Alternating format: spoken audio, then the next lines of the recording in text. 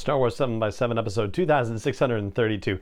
Let's talk about lightsabers today. And in particular, here's the thing that was just kind of sitting funny with me as I was watching the Star Wars Hunters cinematic trailer, and we were just talking about that a couple of days ago.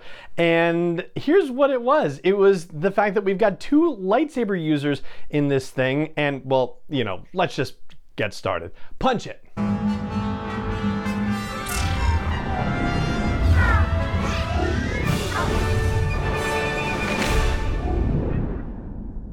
Hey Rebel Rouser, I'm Alan Voivod and this is Star Wars 7x7, your daily dose of Star Wars joy, and thank you so much for joining me for it. So here's the thing. The two characters, it's J-3DI, and by the way, it is an I, not a 1. I wasn't sure because of the font, and so I actually dug a little deeper, and it's J-3DI, a droid who thinks it's a Jedi. He's a Jedi, she's a Jedi, I can't remember if they assigned a gender to it. And Reeve, which was a dark side follower, as described in the materials for Star Wars Hunters. And J-3DI has a lightsaber, and Reeve has a lightsaber that's crimson red, like a Sith user. So where did they get these lightsabers? And before we even do that, let me make it clear why it matters or why it's relevant. And that has to do with some of the conversation we had about Hunters the other day. They took the time to place this in the galactic timeline, to say that this happens after the fall of the Empire. And they have talked about how these characters have rich backstories and whatnot. So they're grounding it in the canon timeline, which means that as an extension, these aren't just, random characters that they invented for this game and, oh, isn't it fun that one of them has a blue lightsaber and the other has a red lightsaber or what have you, right? It's more complex than that. Like, these are actual characters within the galaxy that happen to have lightsabers at this particular time. And we don't necessarily know exactly when after the fall of the Empire, but probably 5 ABY or past it. And it's kind of rare for people to have lightsabers at this time in the galaxy.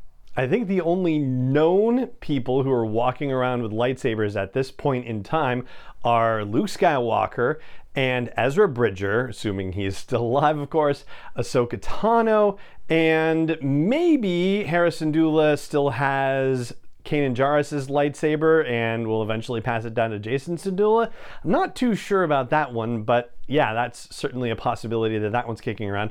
And of course, the Anakin Skywalker lightsaber is out there, but is unknown at this point in terms of its whereabouts, and it won't reappear until many years later in the sequel trilogy. And as far as new lightsabers being made, well, if you think about Luke Skywalker starting his Jedi Academy, that, doesn't start until many years after probably when this is happening.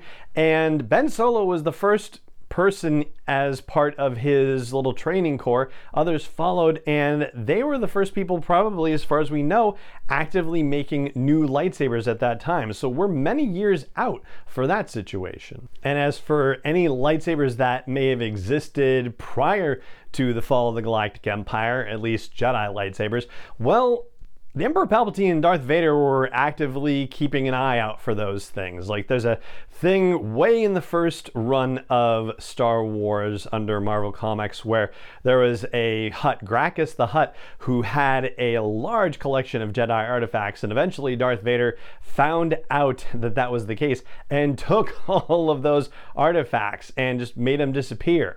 After all, their whole goal was to try to wipe the notion of the Jedi out of the galaxy, so anytime they found something like that, they were basically getting rid of it. As far as red lightsabers, Sith lightsabers, or dark side lightsabers, however you want to call it, so I think the Inquisitors are still kicking around a little bit, and maybe they haven't all been killed off by the time of the fall of the Galactic Empire. I don't think we know for sure that all the Inquisitors are gone, and they of course had red lightsabers, so they could have been doing evil deeds elsewhere.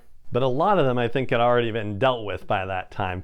The only other situation I think that's come up is in the Aftermath novels by Chuck Wendig, with the selling of what was purported to be Darth Vader's lightsaber to the Acolytes of the Beyond, which was a cult that revered Darth Vader and the Sith and whatnot. But it's sort of a question of whether Darth Vader's lightsaber still actually exists, because did Luke take it with him off of the Death Star? Like, I think it was lost down the shaft when he cut off his hand, so I think it's blown to bits, quite honestly. And if I'm wrong about that, then by all means tell me wherever there's a comment section and you're seeing or listening to this episode, or at home base for the show at sw7x7.com.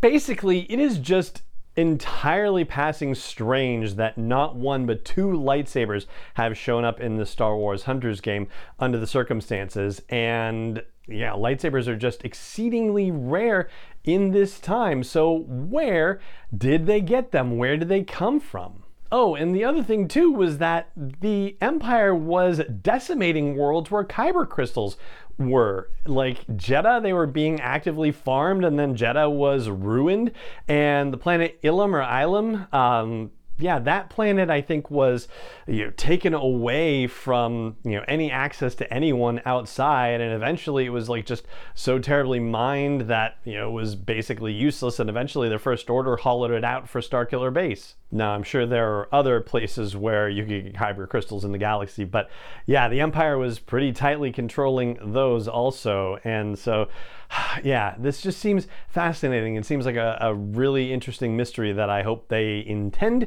to address when we get to learn more about those two particular characters and about Star Wars Hunters. But there you go. If you have other knowledge about lightsabers and how rare or common they might have been at this time, and yes, I omitted the Darksaber, but yeah, the Darksaber is not the kind of lightsaber that we're really talking about here, right? So just, but now I've mentioned it, so there. But if you have any other thoughts about lightsabers that might be kicking around the galaxy at this time that we haven't accounted for, by all means, please chime in with a comment on YouTube or on Twitter or at sw7x7.com. That would be awesome.